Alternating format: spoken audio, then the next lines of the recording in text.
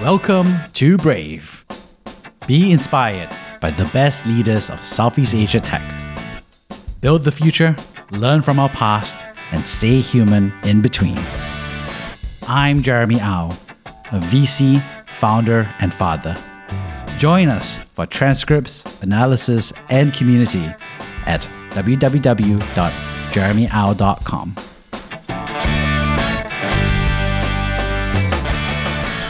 Nat is an investment associate at Monks Hill Ventures, a venture capital firm investing in early-stage tech companies, primarily Series A, in Southeast Asia. She is based in Thailand and is responsible for deal sourcing and execution, investment analysis, and portfolio management. With a strong passion for financial inclusion, Nat brings in a decade of experience in fintech, capital markets, and macroeconomics from Thailand. Prior to joining Monks Hill Ventures, she spearheaded fintech and blockchain investments at Beacon Venture Capital, a corporate venture arm of Thailand's top 3 largest banks. Prior to that, Nat advised corporate and SME clients on financial management and hedging strategies at K-Bank. She was also an economist at the Bank of Thailand, where she contributed to the setup of Southeast Asia's $240 billion reserve fund. Nat graduated with an MBA from Kellogg School of Management, Northwestern University. Hey Nat, good to see you again. Hi Jeremy, good to see you. Well, for everybody out there, I'm really excited to share Nat's journey. She's someone that I work with and actually had heard of before I joined Monks Hill Ventures. And so I'm excited to go deeper and share your personal journey with all the folks out there. Yeah, lovely to be here. And, if there's any questions on the floor or how I can be helpful in sharing my story and answer your questions, would love to do that. So Nat, for those who don't know you yet, walk us through. So, you grew up in Thailand and then what happened? So, university, walk us through from the beginning across your professional career. Yeah, so I was born and raised in Thailand, never really studied abroad. There was only one time when I studied abroad, which was when I was 16. I spent a year in South Africa, but that was about it. So I graduated undergrad and then started my career at the Central Bank of Thailand. And during that time, I got really interested in the financial inclusion space because it was one of the projects that I worked there. And after working on the policy level work, doing mostly economics and research work, I kind of figured the policy making work was not for me. It was super high level and the impact of your work was multi-year. So I knew that I wanted to do something around financial inclusion and also be closer to people. So I decided to move to a commercial bank in Thailand, one of the top 3 largest banks here called Kasikorn Bank, and join their capital market business. So I got to use my economics training to forecast interest rate and FX rate in order to provide recommendations to small and big companies on how they can hedge their financial exposure. So I really loved the job. It was super dynamic. Every day was so different. But after a few years, it started to feel repetitive. So I kind of give a thought on what I wanted to do next. And I wasn't sure on which career path I wanted to go. So I decided to do what most people do, which is go to an MBA school to kind of figure yourself out. And so I decided to go to Kellogg and spend 2 years there. And during that time, I got exposed to fintech area and started interning at a few venture capital funds, including one in Thailand and a few in Silicon Valley. For example, Pantera Capital, which is one of the top 3 most active blockchain funds in the world, and 500 startup fintech fund. So that kind of highlighted to me personally that I really liked the job. And so after I graduated, I came back to Thailand and pursued my career in venture capital, started at Beacon Venture, which is a corporate arm of K-Bank. And now I have recently moved to Monks Hill, which is a regional venture fund investing in early stage companies across Southeast Asia. And that's how I met Jeremy, our lovely host today. Yeah, us in the VC world. In fact, I think I really first heard about you coming in from Paul Veritikit, who is another Thai person in San Francisco doing blockchain, and he was a podcast guest of mine. And we was just catching up, and then it turned out we were like, oh, like he was like, Nat is coming, and she's really smart and really good. And I was like, oh, that's great. I would love to meet Nat real soon. And so I was like, And I was like, it's funny, right? Because I was like, such a small world, right? Because I knew him because he was at UC Berkeley with me. I didn't know you guys go way back. Just alumni, not buddies that played beer pong together or anything. Right. Yeah, so I'm really excited to talk about this. So I think let's talk about you grew up in Thailand. Was there a moment in time when you were in Thailand where you were like, oh, I would like to explore and go overseas? Is that what happened, or how did you say something like, I would like to explore the States? I always wanted to study abroad, and the only way I could do that during high school was to find myself a scholarship to go for an exchange program in South Africa. And during university, I was applying to a few schools and trying to get a scholarship to go study abroad. But then the process wasn't really systematic and I didn't know what I was doing. So I ended up going to a university in Thailand. So it was always been on the back of my mind. Until I graduated uni, I kind of started a career at the central bank, and everyone who worked there for like 1 or 2 years, they eventually go and study abroad in the UK and pursue their masters. And that was the time when I thought to myself, what was the right plan for me? Because I knew that I didn't really like economics, and I knew that I wanted to continue doing a business program. So it was like, oh, if you want to continue being an employee or work in a corporate or get a professional career, I really do need to get a master's degree because that's all Asians do, right? And so I figured the right way for me would be an MBA rather than an MS in economics or finance. So I planned to go to an MBA, let's say from the start of my career at the central banks. It was like a multi-year planning process where I knew that I needed funding. So I figured the best way to do that was to get a scholarship from the corporates in Thailand, like banks, and K-Bank was giving out scholarship. And I planned to how the steps that I needed to get there by for example, taking CFA, working on volunteer, and then eventually I joined K-Bank. That was more serendipity. But at the end, the plan kind of worked out over 5 years since the start of my career to the day that I got the scholarship and actually went to Kellogg. Amazing. I think that's kind of similar to me, right? I mean, I studied economics at undergrad and I was like, whoa, maybe I shouldn't be an economist. So and then I don't blame you, man. I actually wanted to be, in high school, I wanted to be a vaccine researcher. And then in university, actually, my plan was to go into vaccine strategy. So I wanted to join Gates Foundation, but the Gates Foundation wasn't accepting non-Americans, unfortunately. Bridge Bank Group, which does a lot of work with them, doesn't accept non-Americans either. So I had to go with my third choice, which turned out to be Bain Consulting, right? And then I went in, and then similar to you, I went in and I was like, whoa, like you said, every Asian. I was like, I don't think I'm going to make partner in this company. So I should explore an MBA, right? Because it's an acceptable off-ramp, So I totally get where you're coming from.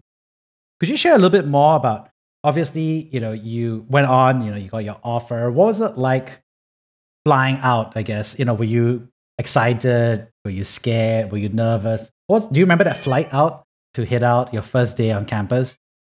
Yeah, I still remember. It felt like dream come true, because I was working on it for 5 years. And I think MBA at Kellogg, they did a really good job at preparing for you to go to campus, because before we leave Thailand, we have this alumni get together where the alumni would meet the new incoming student, and that we got to ask a lot of questions from them. And I see one of our alum here, Paul Ark, as well, in the audience. I met him right before I went to Kellogg when he was taking a sabbatical in Thailand.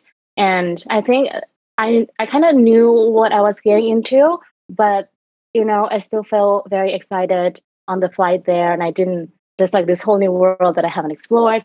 So I was super excited about it. Yeah, I remember that too. It was like a dream come true. I think there's a good phrase that you use there. And then I think we'll just like to talk a little bit more. So, okay, so you entered the MBA and you knew that you were not going to go back to becoming a central bank / economist role, right? What were you thinking in terms of geography? What were you thinking in terms of industry? Walk us through that process. Yeah. Yeah. Yeah, so I took a scholarship from K Bank to go to an MBA school because my family couldn't support me. And I knew that I had to come back to the bank. So it's like this type thing where usually corporate would give out scholarship and you do your 2 year or 1 year of studying and you come back and you are bonded by that company for a certain period of time. So I knew I was going to come back. Yeah, that was the plan. And then that changed, right? So what happened? So go on. So you had that plan, and then obviously we know that that didn't happen based on what you just shared professionally. So what happened? You were like, what? You were like, were you walking around campus, and then suddenly the light, the skies opened up, and then you were like, oh, I'm going to do something else. Like, like what happened? Yeah, honestly, first year of MBA was really confusing. I don't know if you felt this, but I was looking around, exploring different career paths, tried consulting for a while, tried to get an internship in consulting, didn't get it. And I think that was a reflection moment for me.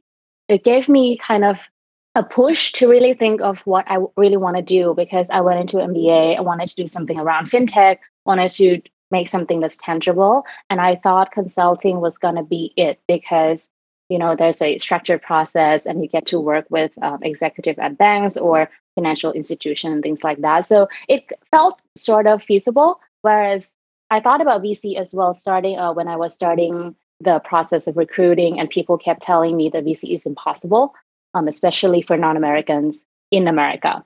So I kind of pursued consulting for a while, but I ended up did not get an internship. So I reflected on what I really wanted to do, and I thought that I wanted to give a shot in VC. So I reached out to Paul Art here in the audience, and he took me in for an internship. And so during the first year and second year, I came back to Thailand to work at a corporate VC arm that focuses on fintech investing with Paul. And during that time, I really loved it because the first project that I do was ICO back in 2017 when it was just getting hot. The research was about how it would impact capital market across the world and how companies would raise fund. And the more I dig into it, the more I got interested in the blockchain and crypto space. So after I got back to my second year at Kellogg in the US, I applied to a Kellogg program where they place students into a small group to study in San Francisco, which is our satellite office. So I went there in like January 2018 and started looking for internship by cold calling Paul, and I just like LinkedIn message him, and Paul Viradittakit, which you talked to a partner at Pantera. So I LinkedIn message him asking him for an internship, and he was kind enough to reply and took me in, and that's how I got into Pantera.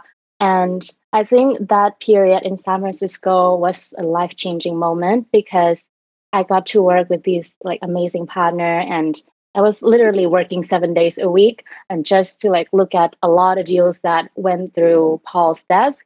And it was super interesting because that was like the peak time of blockchain for the last bubble, right? So it was really active. So after a few months in San Francisco, I really knew that I wanted to be in VC.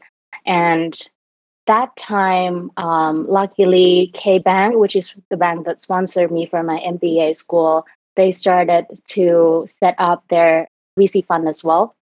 So after graduation, I kind of have this kind of big decision to make whether or not I wanted to stay in the US and pursue my career in San Francisco, which is what I really wanted to do, or go back home to kind of finish my bond, basically.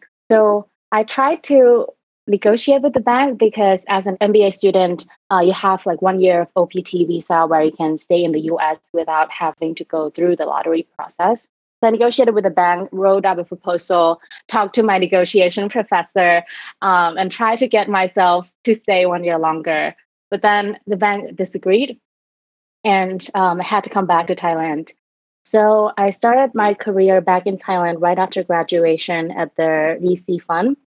And I was in depression for a while, didn't want to come back really, but then kind of like talked myself through it and really made peace with the fact that I have to be back. And then 2.5 years later, I just been working at Beacon VC and really loved the experience, helped them make a few investments in fintech space, and kind of found my way to Monks Hill because I felt that I like VC job, but then I didn't want the limitation of being in a strategic VC, and I wanted to get a broader exposure of VC space. So I decided to move from KBank to Monks Hill, which is another uphill battle because there was a lot of negotiation on how to settle my bond, basically. So it was like very dramatic over this past few years.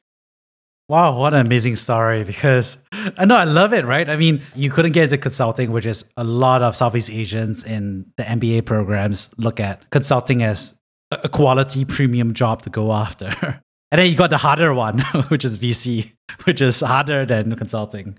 So hats off to you, actually. And then, you had this really interesting and very similar set of stories, right? I mean, in this audience and a lot of the listeners out there are many sea turtles, like I'm looking at David, for example, as part of the audience. He's a Stanford MBA, also kind of like going through some similar dynamics. But you're just making a decision about whether to double down in a career in the States or to build it out back home, right, in Southeast Asia, right? So tell us more a little, and obviously, hats off again to you for negotiating every stage of the way. I have many friends on bonds, and that's another topic altogether. Maybe more for closed doors. Yeah. So I'd love to kind of get deeper in this one, right? So you made a decision to come back, right? Obviously the bond was a big part of it, and so forth. What were you thinking? Like, what were you feeling? Because every sea turtle kind of feels the same thing, right? Which is they're in the States, they're enjoying their life, and they have to make a decision to go back to Southeast Asia, right? So do you remember any conversations? Who did you talk to discuss this decision? What were you thinking? What were you doing? Were you, walking around a lot? There were many tears involved, in fact. And I think the biggest question that was going through my mind was the fact that had I not come back, then there was going to be a big financial consequence because I was going to break my bond, right? And so I thought about a career that I would have in the US versus in Southeast Asia. What tipped the scale was that can't really take that much of a financial burden back then to break the bond. And I think coming back and working at a VC fund for a top bank in Thailand wasn't so bad. And it was one of the ways that I could achieve my career goal, which is providing financial and capital for amazing entrepreneurs to build their company as well. So whether I do it in San Francisco or in Asia, that wouldn't be much different. The only difference that I thought was material was the fact that in San Francisco, I get to work with amazing people, and that was going to be a lot of learning opportunity for me. Whereas in Asia, it would have to, I really don't know what the space was like back then because VC space in Thailand was very nascent. So it was more of a kind of making peace with the fact that one, financially, it wasn't going to make sense. And two, I can still achieve my career goal no matter where I was. And thirdly was just that I would have to just be more scrappy in terms of how I learn and grow in this career and figure it out in the future. It was more of a risk that I didn't know what I was getting into in Asia, whereas I knew what was in San Francisco already. So yeah, so I think those three factors altogether kind of helped me make that decision. Wow, that's really real. Thanks for sharing that. I think that feels exactly like all my other, MBA friends who were bonded back to their consulting firms or back to the government or back to wherever. It's a common dynamic, right? It's like the big question is like, without this sponsorship, it was impossible to go, And so the question is, now do we break it, right? So it's a very awkward conversation to have. Yeah, and I also think though that a lot of Asians, particularly Thai people, I think we're not used to the fact that students can take out student loans, which is very common in the US. For Thailand, or at least for me, I thought there was a bit of a stigma to it. I think back in the days when I was deciding whether or not to take the scholarship or to take out loans, it was like this fear of like the unknown of like, if you take loans, then will I be able to find a job? Will I get a visa? Will I be able to pay back? It was a lot of like uncertainty, which made me not taking that decision. So it kind of helped me shape my thinking when I came back and I worked at Beacon for a few years when I was thinking what was the right next move for me to make. And I decided to take a leap and leave the bank pay back my loans and pay back my settlement and my bond, and then join Monks Hill because I wanted to take that risk and I don't want to play it safe like I did before. You know what I mean? Wow, that you just said two things that were really interesting, right? I mean, the first thing you said was Asians, which is very true, by the way, don't really understand the trade-off between loans versus the bond, right? Especially because, now, and I agree with you, I think now that I'm more sophisticated, I'm like, oh, student loans are actually pretty cheap, in terms of the way they're structured versus a bond, right? I mean, obviously they have their pros and cons. There's definitely a lot of stigma around the loan side that is not justified if you look at the economic reality. The fact that we're talking about the MBA, right, which is, normally pushes us into better paying jobs, right, than we had before, right? I mean, I think it would be different if you're doing a trade school for a different vocation, right? And then I think the calculus is a bit different. And then the second thing that you said that was really interesting was like your personal evolution from, deciding to take on more risk, right? And that's a very like intentional choice that takes time. I just thought that was a really interesting piece because, because I'm curious, right? Like, how did you feel like you felt more comfortable taking more risk? Was it because you crunched the numbers on yourself? Was it because you got to see some great people like Paul and other folks make similar trade-offs? How did you, I guess, make that decision intentionally to take on more risk? It was a tough decision because I kept going back and forth between like security and like taking a leap of faith. I think it comes down to the fact that time is very limited. I think in life, like you can always make more money, but you can't get back time, right? You can't have more time. And I don't know why, but I operate in a sense that there's a sense of urgency all the time. So I wanted to be in a place where I can grow the fastest and be in a place where there's resources for me to learn from and to kind of shadow and learn from people who I work with. I know that I learn best from shadowing people. And back in San Francisco Day, I was like learning so much because I got to shadow Paul Verdict and Sheil Monod at 500 Startup.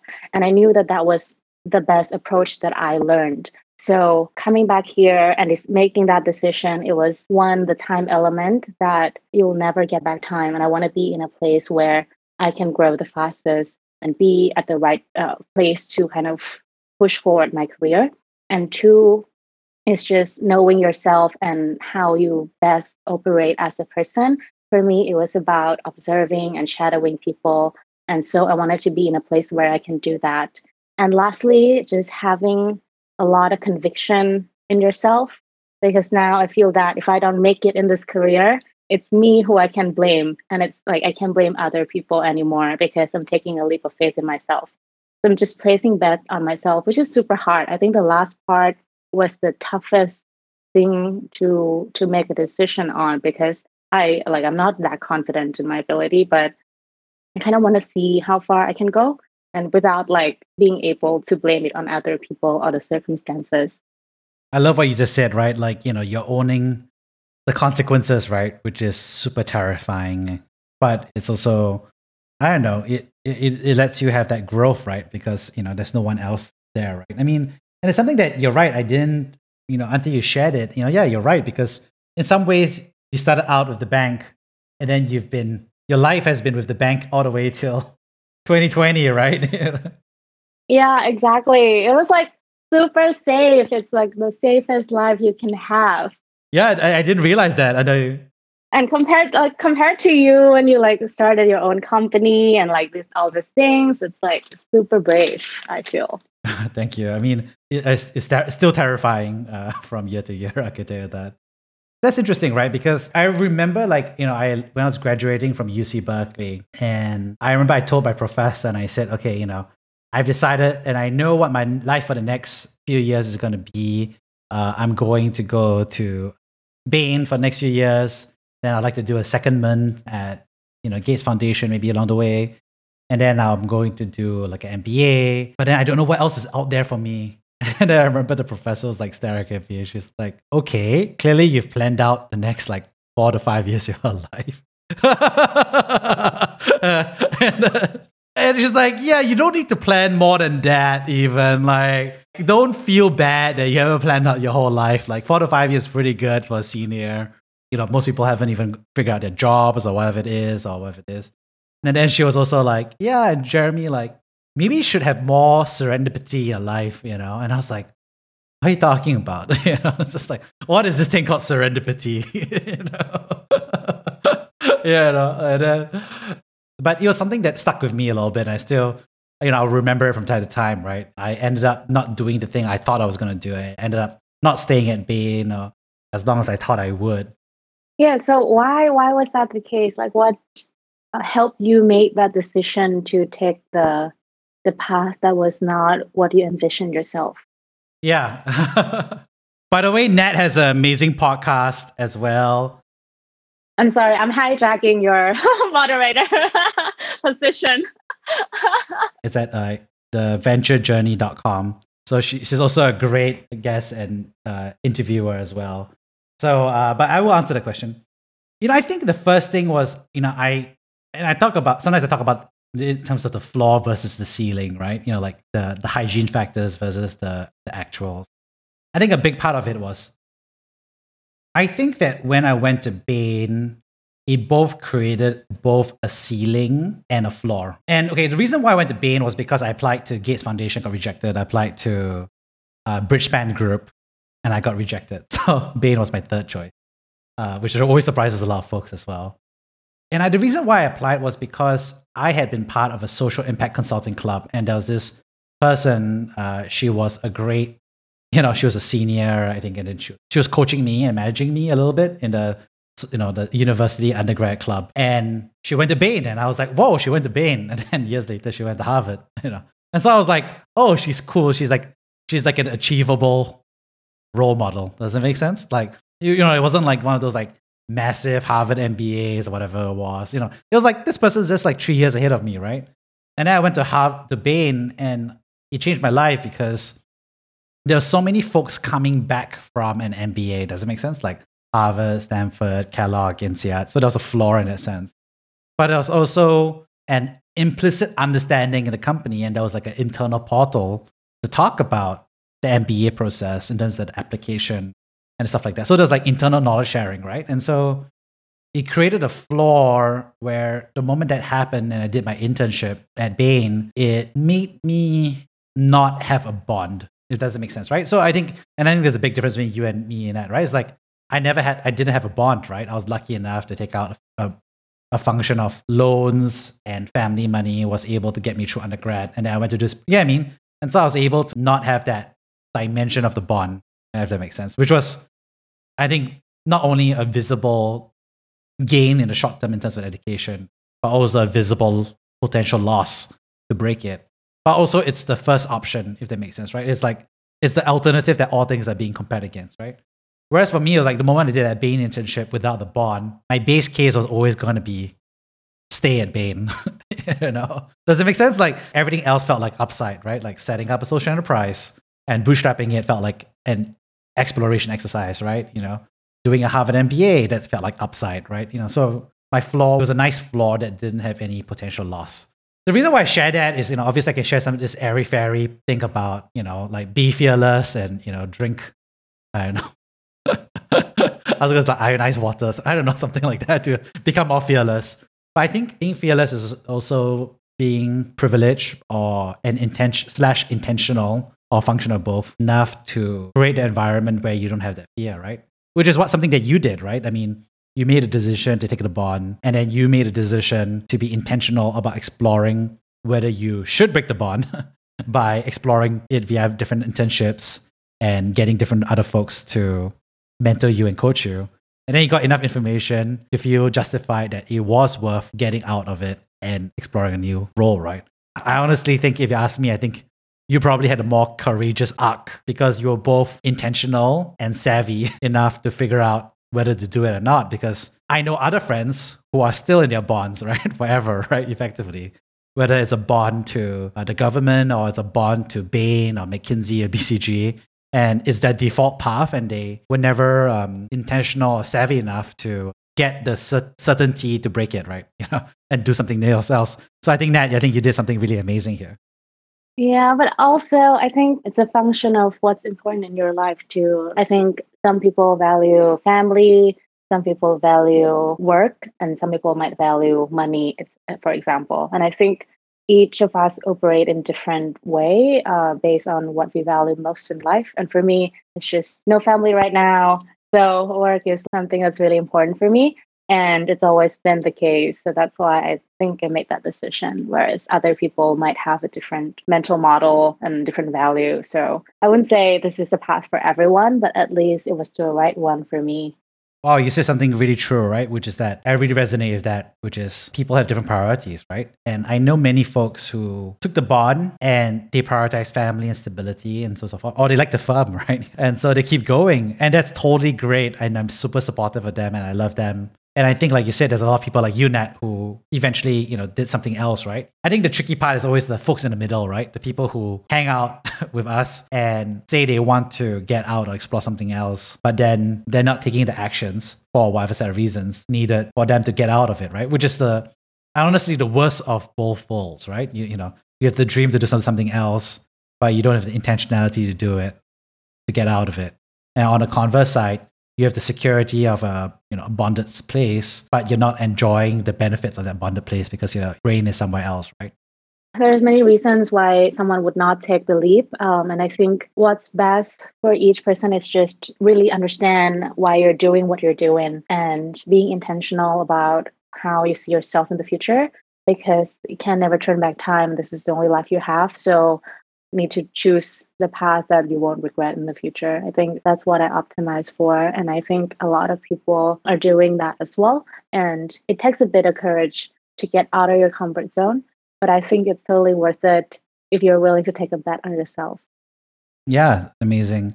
And, talking about taking a bet on yourself, one thing I've noticed is that you've had a lot of people make a bet on you, right? So Paul, Akia, someone who you reached out and got help from. There's a whole bunch of different mentors that you got help from as well.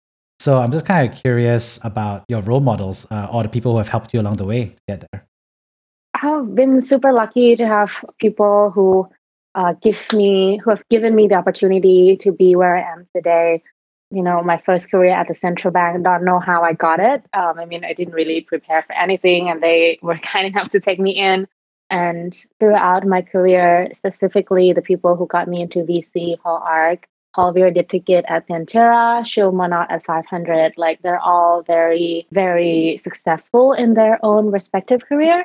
And I think what they taught me is to pay it forward to other people who are aspiring young people and want to have a career in tech as well. So recently, I've been doing a mentorship program for women where I mentor women who are in their first job, just out of college, in terms of how to think about career and be the sounding board, which has been a really rewarding experience. I have one mentee in Hong Kong who is looking for a VC job in Singapore, and I've been talking to her for the past year. And that helped me pay it forward and be open to serendipity that happens along the way as well. Like a few weeks ago, a high school student, mind you, 17 years old, called me and said, LinkedIn messaged me first, asking me for a call. And I was like, okay, sure, let's hop on a call. And she asked me like, oh, what should I do in order to get into tech? What is your career like? And what are the steps that I need to take? And she was freaking 17. I was like, when I was 17, I didn't know what the hell I was doing. And, just being open to a serendipity meeting like that is something that I treasure a lot, because that's how, this like little magic happen, and you kind of be able to kind of impact someone's life in a very small way. But I think anyone can do it, just being open-minded and open to kind of share your experience to people who might need it and you don't even know. It's interesting as well, because I remember I was at UC Berkeley and I was like being asked to be a guide for all these like elementary middle school kids. And they were asking me about how to get to UC Berkeley. And I was just like, whoa, you all are like born after year 2000, right? And I'm like, why are you asking these questions? And I think one interesting thing is like with the internet and everything, like I too myself have gotten some messages from middle school students asking about VC, right? And I'm like, whoa, whoa, whoa, whoa. They don't call it millennials anymore. That shows how old we are now. I think there's something else, Gen Z, it's, here's the question I have, right? Which is like, look at all these people and helping, like, what do you think it's important, right? Like, because you've been coached and mentored by so many great folks, right? I guess by two Pauls in your life. Yeah, I don't know what my life has to do with a lot of Pauls. I know. Maybe in the future, I gotta like name something or someone after Paul. And then now you're also paying it forward. I think what forms of coaching do you think are more, I won't say helpful, maybe are more resonant? Are there certain forms of coaching that I don't want to say better or maybe better, versus are there some forms of coaching or styles that you feel are less helpful or less productive? That's a good point. I think, at least for me personally, I learned in a few ways. One is observe. So I think it's very powerful when I get to sit in meetings with the partners and have a chance to debrief with them post-meeting on what they think the company is and share my point of view and learn from their point of view. I think that is a way to learn and accumulate the way you think and analyze company as a VC, right? So I think shadowing is really important, especially for VC, which is an apprenticeship model where you really need to follow the partners everywhere and kind of shadow them.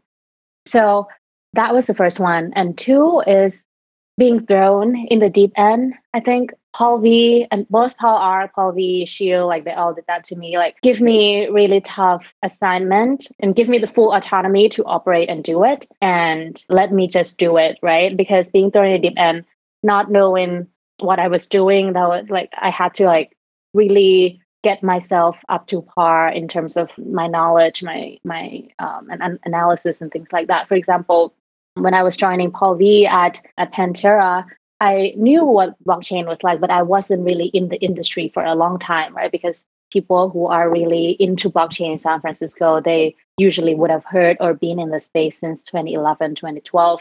I just got into the blockchain space in 2017, but I worked at Pantera in 2018. So I was very new. And he was just expected me to like work on different deals. For example, this deal where the company was trying to mimic an arbitration process in law into the smart contract. And I really had to figure out if that was legally possible, it was feasible or not. So I had to pull a lot of strings, ask my lawyer friend, talk to my professor at Northwestern, and like really think through, bring in like this knowledge about legality to blockchain and how smart contract works to really ramp up my understanding in the space and be scrappy enough to figure things out. That was really hard. And like he keeps throwing me projects and deals like that until I was able to kind of, okay, now I know what the space is like. I have a bit of fundamental knowledge to do analysis. So it was like being thrown in the deep end. That helps a lot because it helps you learn so much in so little time. So I think two things following that answer is one, you learn from shadowing, especially in a VC world where you have to shadow the partner. And I think that accumulates over time. And two, you learn from like being thrown in the deep end and just be comfortable with not knowing how to get to the answer, but kind of be creative enough to like figure out how to get to the answer. And that helps you kind of build foundational knowledge in different different sectors, and kind of repeat that learning model every time you see a new deal. That's been very helpful, especially at Monks Hill, where it's a sector agnostic fund. And I need to kind of relearn new industry in every deal. And we're looking at, 7-8 deals a week, which is crazy amount of deals. So the process of learning, I really need to kind of be proficient with the process of learning, essentially. So I think both shadowing and relearning and being thrown in the deep end has helped a lot. Yeah, that's really true. Definitely agree with you about the apprenticeship models being really important and also quite crazy, right? Because it's not, how many industries in the world are there where it's really defined as an apprenticeship model? There's very few, right? Yeah, and I think that's where value accrues, right? If you look at Naval Ravikant, the prominent angel investor and serial entrepreneur in the US, where he talks a lot about career capital, and there's few career that you can accumulate wealth on, and that is usually a career where you have leverage. And leverage usually comes from either code, where you can scale something for a lot of people, or it comes from leverage as a capital, where you take people's capital and kind of like invest and generate returns based on that, or leverage from hiring other people. And I think for you as a person, you kind of have to figure out what leverage it is, because if you do things that other people can do, then you're not really standing out. And VC is one of the career where can't really excel by doing what other people is doing. Really need to like be different. And I think the learning comes from experience of shadowing others, experience from building your own point of view and all these things. There's no framework for you to learn. It's not like a book like consulting where you have to do X, Y, and Z to be good in this career. It's a bit more unstructured. Yeah, it's very true. It's interesting you mentioned Naval. Like, what do you read? Like, do you read Naval, Twitter? Like, what do you learn? What do you read? What do you consume? I love Naval a lot, and if you're not familiar with him, I would really recommend this digital book called The Almanac of Naval Ravikant. It's like the writer just accumulates all of Naval's Twitter tweets about life, wealth, and health, and accumulate it into a book. I think that was very useful. Other two books that I really like, one is So Good They Can't Ignore You by Cal Newport. I think when you really want to be good at something, you have to put in the hours, right? Like there's no shortcut, and there's no such thing as passion, because I think passion comes from hard work and really, really hone in your skill to be good at what you do. And last book is another book that I like. The last one is How You Measure Your Life by Harvard professor. What's his name? Can't remember from the top of my head, but the book is called How You Measure Your Life. At the end of the day, it comes from like being intentional in what you do and having a well-rounded and balanced life between work, health, and wealth. I think these are like the three things that I strive for, and I'm like trying to learn how to balance it all, which is not that easy. Wow, I love those three books. I have not read those first two books, so I need to definitely read the Almanac, although of course I follow some of the tweets. And then I've heard about Cal Newport, because I think he's also wrote a book on deep work. Yeah, that's right. So that's the other one I've heard, same writer. So I need to read these two books as well. But one thing, it's funny because you say How to Measure Your Life. That's one of my books that I really, really love. I love it too. I love it so much. Yeah, exactly. As well, it's great. Two colleagues discovering they love the same book. Great. Clearly, we don't hang out enough at work. Maybe we should do a book club. Yeah, we should do a book club. Yeah. It's by Professor, because you don't remember the author, it's by Professor Clayton Christensen. Right. Who is most famous for creating the word disruption, which every VC loves and every founder loves. And a funny story was, I didn't learn about the word disruption, I didn't know Clayton Christensen for disruption.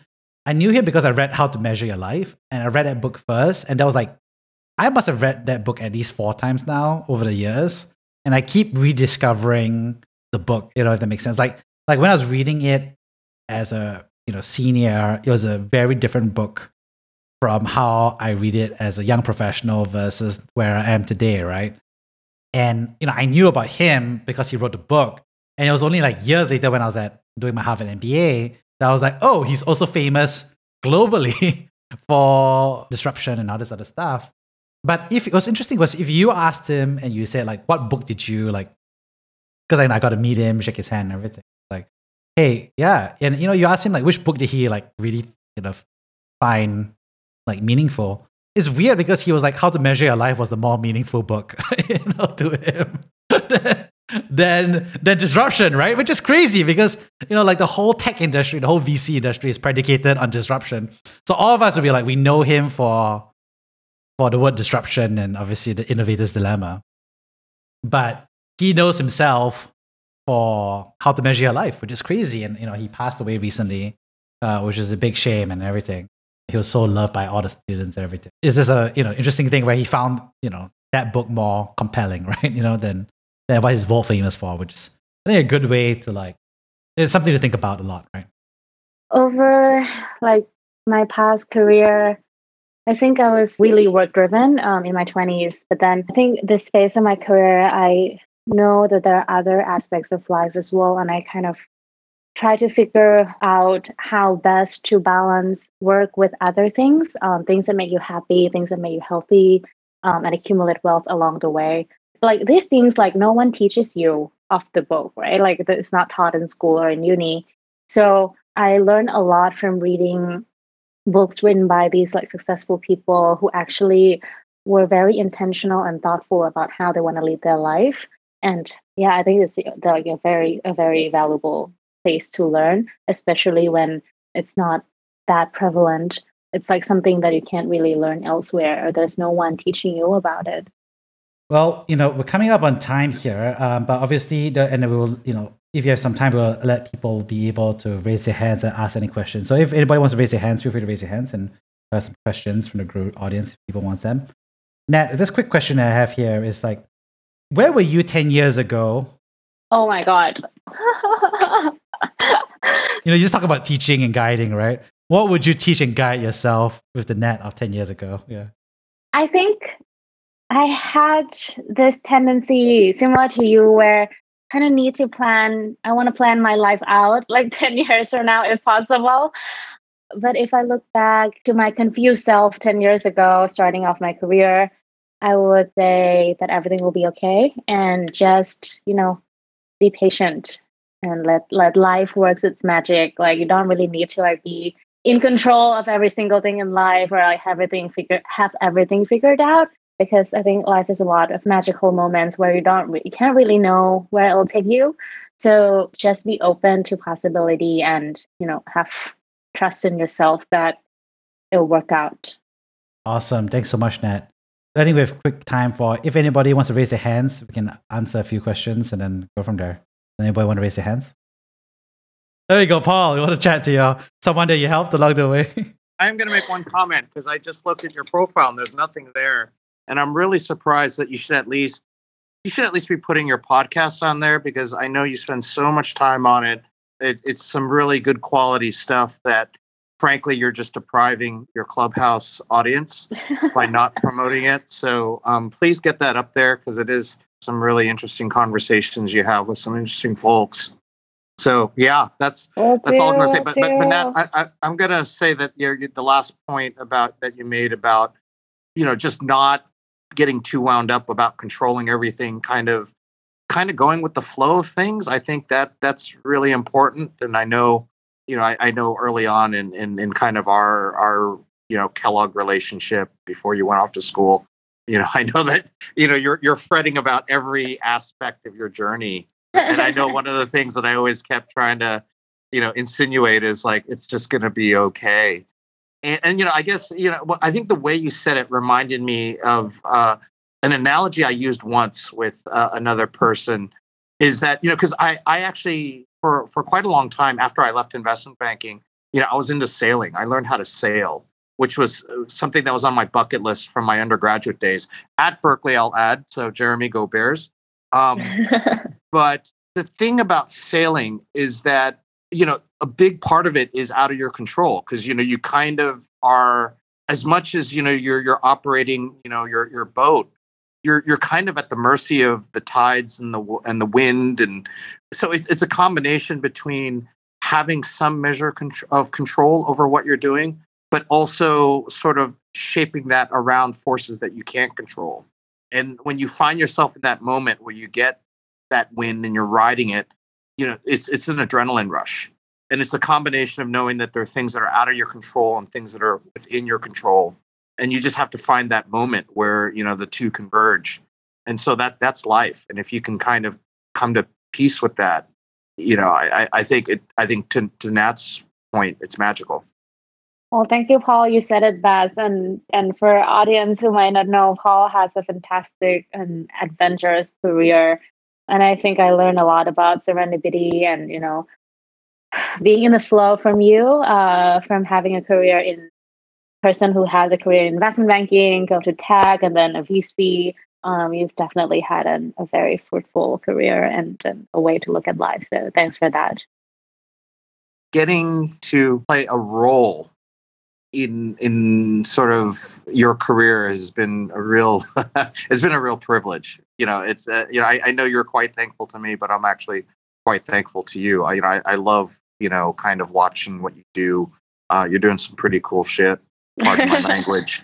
No, and the thing, the thing is the epiphanies that you're coming up with. You're arriving at epiphanies that, you're arriving at these epiphanies as you sort of are transitioning into your 30s, and it's like those are kind of things that I didn't hit upon until much later in life. And so the fact that you're kind of arriving, to these realizations so early on, just because again, I think the whole fact that you're now starting to pay that forward to 17-year-olds, I don't think that when I was 30 I would be able to provide that same level of guidance to someone in high school, because I hadn't arrived at that stage in my life yet where I had that insight. So the fact that you've arrived at that point much earlier in your life and able to pay that forward much sooner in your career means that by the time you get to my age now, I can only imagine how much impact you're going to have on a much wider group of people. So I'm quite excited. Thank you, Paul. That means a lot. This isn't about me, so I'm just going to go quiet. I'm going to go back to stage and let someone else come on up. This is all about Nat. Yeah, all about Nat. And again, to plug her podcast is theventurejourney.com. Thanks, Jeremy. It's like a great Thai and Southeast Asian speakers and founders there. I really need to get on this Clubhouse game because I haven't put anything on my profile because I really never used it before, and this is my formal first time. So thanks for taking me on this journey.